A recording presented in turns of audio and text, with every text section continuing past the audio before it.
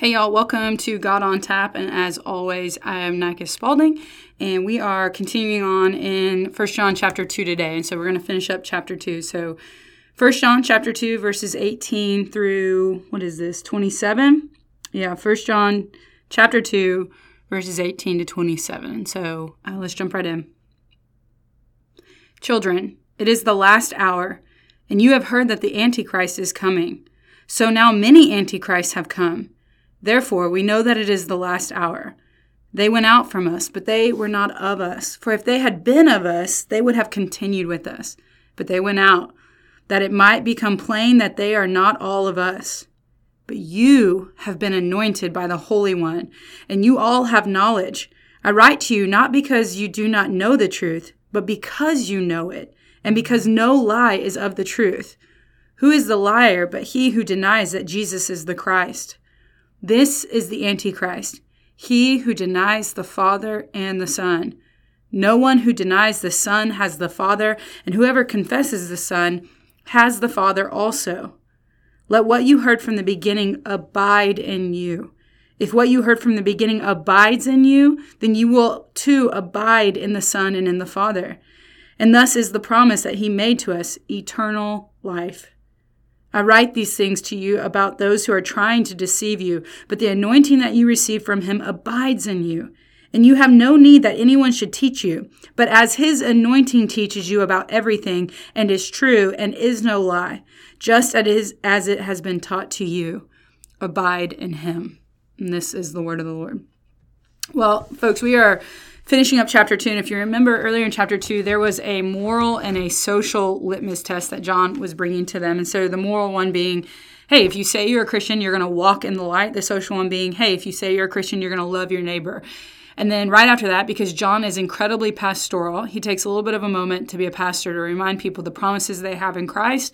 So the indicative before the imperative, hey, you are these things, therefore do these things. And then we pick up here where he starts talking about the doctrinal litmus test. That's what we're looking at today. And so just a couple of points worth noting.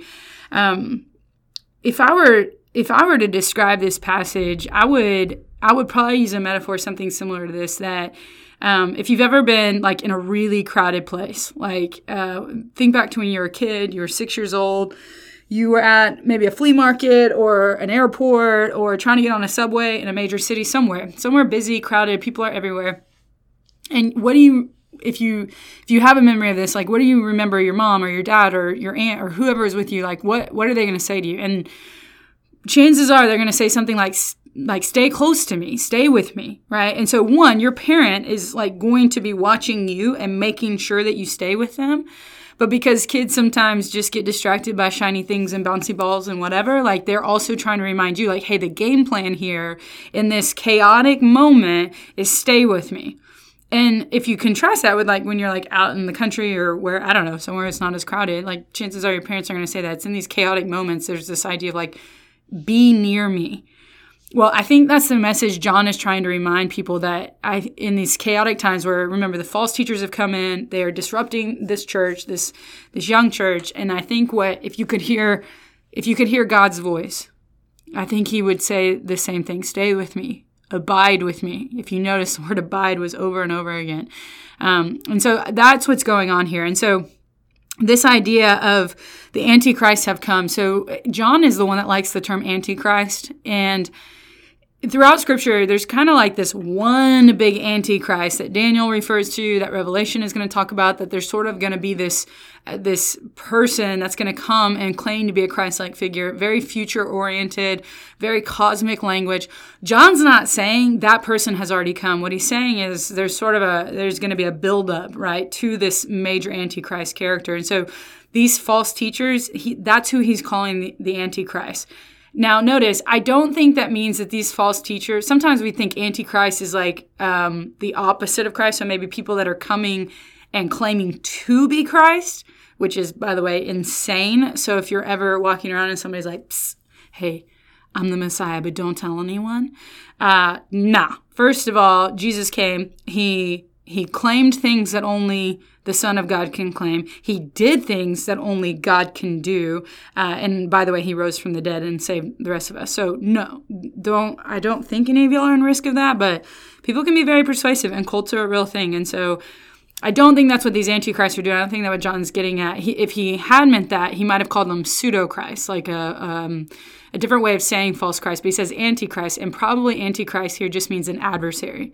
Someone who is the antithesis of Jesus' teaching. So not necessarily they walked into this town and were like, hi, I'm the Christ figure, reincarnate, follow me. That's probably not what they were doing. Instead, they were saying, hey, I speak on behalf of Christ, do these things. And so John uses this term to refer to people who would be adversaries of Christ. And so these people have come, they have wreaked a bunch of havoc, and they have left.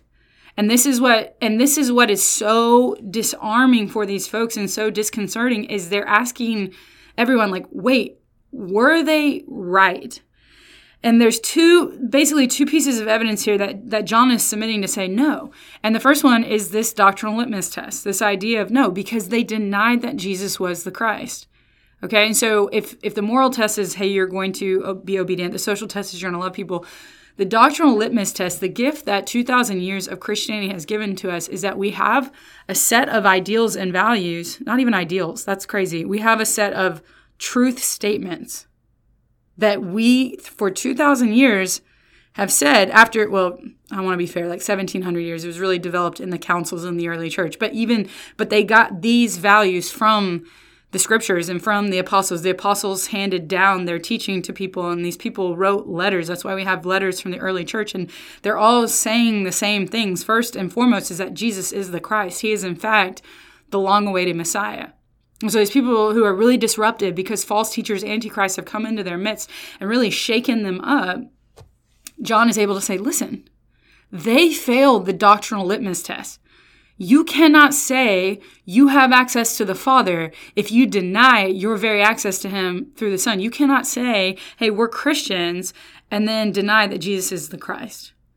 And so there is a doctrinal litmus test. Like, I do not believe that our faith is necessarily a set of axioms and principles. I don't believe that we have a faith that's entirely head-centric. I don't think that the content of Christian character is how well you can recite these facts. But I do think that this fully orbed understanding, these litmus tests, there's a moral, there's a social, there's a doctrinal, it does give us parameters.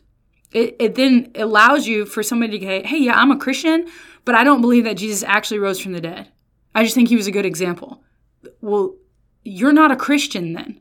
You're something, but you're not and look, it's not for us to decide what these doctrinal litmus tests are. They've been decided by God through his revelation to us. He has proclaimed these things and then carried along the apostles and the prophets to declare these things to be true through the scriptures. And then the early church preserved these things. And so we stand on solid ground and we say, no, there's certain non-negotiables to the Christian faith. I had a seminary professor, Dr. Spiegel, who would say, at what point is Chick-fil-A no longer Chick-fil-A? And he's using it as a metaphor, like, at what point is Christianity no longer Christianity? He's like, so if somebody says, hey, we're a Chick-fil-A, but they sell burgers and beer, and they don't say my pleasure, and there's no Chick-fil-A sauce, there's just, some weird, duck sauce. I don't know. At what point are you like, hey, look, you keep calling yourself Chick-fil-A, but you don't sell chicken, you don't sell waffle fries, and you don't have sweet tea. You're something, but you're not Chick-fil-A. The same is true of Christianity. That there is a gift in this long history of Christianity, this long history of orthodoxy. There's a gift to us. Now, the flip side of that is people try to add things in and say this has always been the case and you have to believe this to be a Christian, and that's cuckoo bird, okay? Like, I could probably do a whole other podcast on, like, why secondary issues, like the role of women, not essential to the Christian faith. Your views on sexuality, not essential to the Christian faith. Your view on just warfare, not essential to the Christian faith. So, what is essential to the Christian faith? I know you probably are asking this very question, like, what, other than Jesus is the Christ, what are the other doctrinal litmus tests? And this is where I believe that being in line with church history and being able to know and say the creeds gives us our best simplified view. I would say there's probably about 7 essentials of the Christian faith, and you find them in the creed. And so if you're not familiar with the creeds or you haven't read them in a while, this one's the Apostles' Creed. I would present to you the Apostle and the Nicene Creed. They are before the big schisms. They're before churches broke off into denominations. They're before, we got Baptists and Protestants, or even Eastern Orthodox and Catholic. This is what the early church came together and said, hey, we're not creating this. We are testifying to what it is that we have always believed about the Christian faith. And they put this into very beautiful, easily recitable words. And so this is what I'd say. This is, if somebody can say, I believe this, then I would say that you have passed the doctrinal litmus test. If you are reading through this and you would say, no, I don't think so, then I would eagerly encourage you to dig in and find out what it is that you believe. And so this is the Apostles' Creed. It says, we, the church, believe in one Lord, Jesus Christ. There's only one Jesus Christ, the only Son of God, begotten from the Father before all ages. This is begotten from all ages. Jesus was not created by God. He is not the first creation. He has always been in relationship with the Father. He is God from God, light from light, true God from true God, begotten, not made. In other words, in the early church, people were trying to figure out, is Jesus fully God? He is God from God, light from light, true God from true God, begotten, not made, of the same essence of the Father. The Father, the Son, and the Spirit are homoousia, which is the same essence. They have that, whatever is God's stuff, whatever you could define that as, all three of them have that. Through him, all things were made. For us and for our salvation, he came down from heaven. He became incarnate of the Holy Spirit and the Virgin Mary and was made human. He was crucified for us under Pontius Pilate. He suffered and was buried. The third day, he rose again according to the Scriptures. He ascended to heaven and is seated at the right hand of the Father. He will come again with glory to judge the living and the dead, and his kingdom will never end. Did I say this was the Apostles' Creed? Anyway, sorry. But this is the Nicene Creed. Sorry, guys. I said Apostles earlier, didn't I? Either way, I submit to you that both the Apostle and the Nicene Creed are incredibly important. And what they do is they help us to center our faith on these truths that for 2,000 years we've believed. We have believed for 2,000 years, 1,700, whatever. The timeline is this, is that the onus is on you if you want to come and say, hey, Jesus wasn't fully God. We would say, yes, he was. Or he wasn't fully man. Yes, he was. Or there's not a Trinity. There's 3 distinct gods. No, there's not. There's one God. 3 persons, one essence. This is what Christians have always believed. And so let me wrap this up in a nice little bow. The moral test. Do you obey God? The social test. Do you love your neighbor?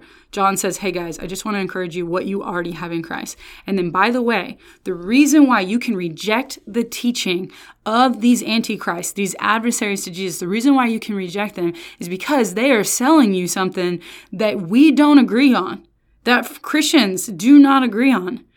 So you can take this doctrinal belief, this doctrinal litmus test, and you can smack it down on top of whatever teaching that you're hearing. And if it doesn't pass the test, you can go, hey, bro, that ain't it.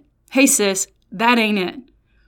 And so that is a huge comfort to these people who are wondering, gosh, maybe they were right. So that's the first thing, the doctrinal litmus test. And then the second one is this, is that John, he offers the first piece of evidence that those false teachers were not, in fact, of Christ. They were antichrist. The second piece, in addition to the doctrinal litmus test, is this idea of remaining. So earlier I said this word abide shows up multiple times. Just a free Bible study tip. Anytime a word is repeated over and over again in a short amount of space in Scripture, that is obviously, like any good teacher will tell you, if they want you to learn something, they'll repeat it. Any good teacher will tell you if they want you to learn something, they'll repeat it. I'm just kidding. But you get the point. John is doing that. He is using the word abide over and over again. So the abide in the Greek is meno, meno, M-E-N-O, long O. I know I just transliterated that. But either way, meno. And it's this idea of remaining, staying. So you heard me earlier talking about a mom in a chaotic environment, a dad in a chaotic environment, an aunt, an uncle, a grandparent, babysitter. Hey, stay with me. Stay with me. Life is crazy. It's tumultuous. I don't want you getting on the wrong subway. I don't want you wandering away. I don't want you getting lost in the crowd. Remain with me. When life is rocky and wavy and all these things, stay with me. And John's point is the same here, this idea of meno, that if you are, in fact, of Christ, then you would remain with Christ. And so there's two sides to this coin here. And I want to comfort you is that this idea that if you're not careful, then you'll teach that, hey, it's your responsibility to remain with God.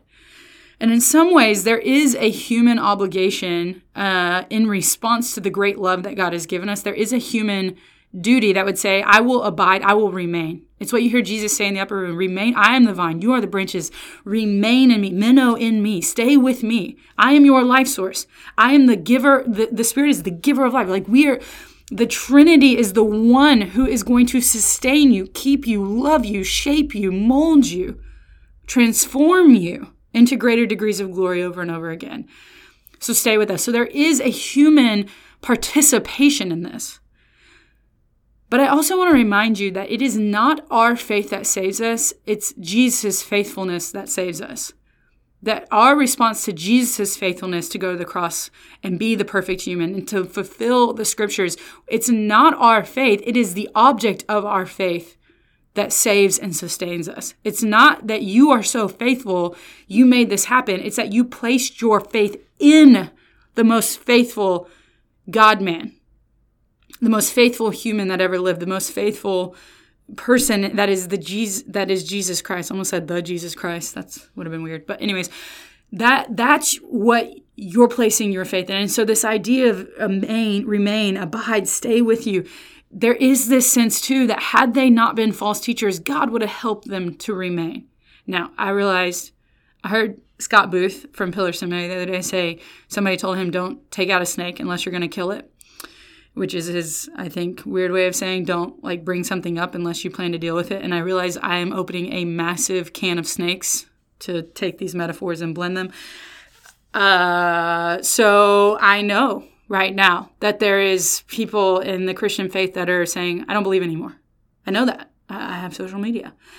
I know that this complicates things. And I know that there are a lot of jock or armchair theologians who give their hot take, right? They quote people like Calvin and others and whatever and say, well, maybe they were never believers. Or they say, gosh, if they were believers, don't worry, God's going to bring them back. One, I don't think it's for us to judge. I certainly am saying, look, if you want to speculate with your friends in a room where nobody's recording and you're just trying to flesh out theology because it's disconcerting what you're hearing, don't hear me say I don't think we should have deep and hard conversations about this. I just think maybe don't live tweet it.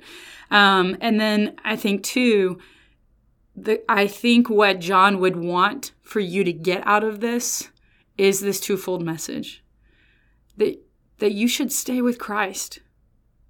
That in the midst of this chaotic world where we hear crazy things all the time, and people are saying crazy things, and people are doing crazy things, that I think John would say, Minnow, stay with Christ, run to Christ, pray, read your scriptures, go to church, be around people who love Jesus, stay with Christ.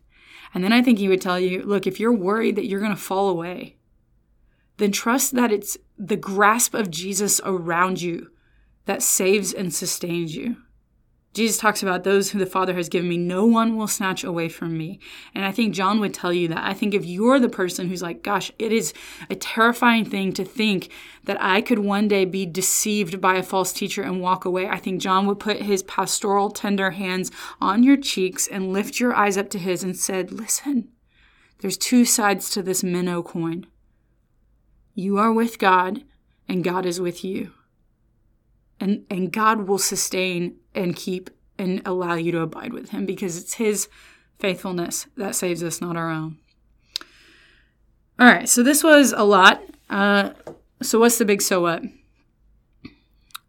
I do not believe that we have a faith that's entirely head-centric. I think it's a really beautiful thing that you see John engaging our hearts, our minds, and our hands, right? This moral, social, doctrinal.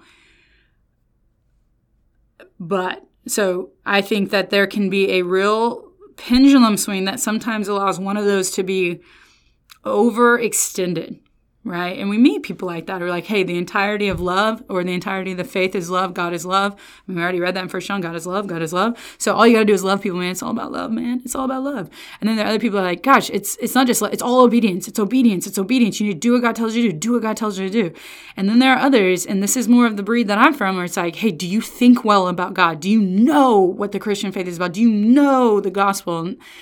And any one of those extremes misrepresents the humanity that we exist in, that we are creatures that are supposed to love the Lord our God with all our heart, souls, mind, and strength, that we are more than just a head-thinking faith. We are more than just a body-loving faith. We're more than just a hand-doing faith, that we would keep in mind that to fully love God means to not forsake any of these.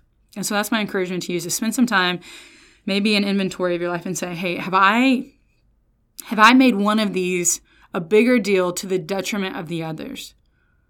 And if you have, then I'd encourage you to seek to love your neighbor, to seek to obey God, to take his commands seriously, right? I don't think you can just love your neighbor and then be like, screw it, I'm going to sleep with whoever I want because, hey, I went to the homeless shelter today and whatever. Like, no. And then I would say, if you are not sure what the foundational beliefs of the Christian faith are, I would highly encourage you to reach out to somebody and spend some time believing and learning what it is that Christians have believed, do believe, and will always believe.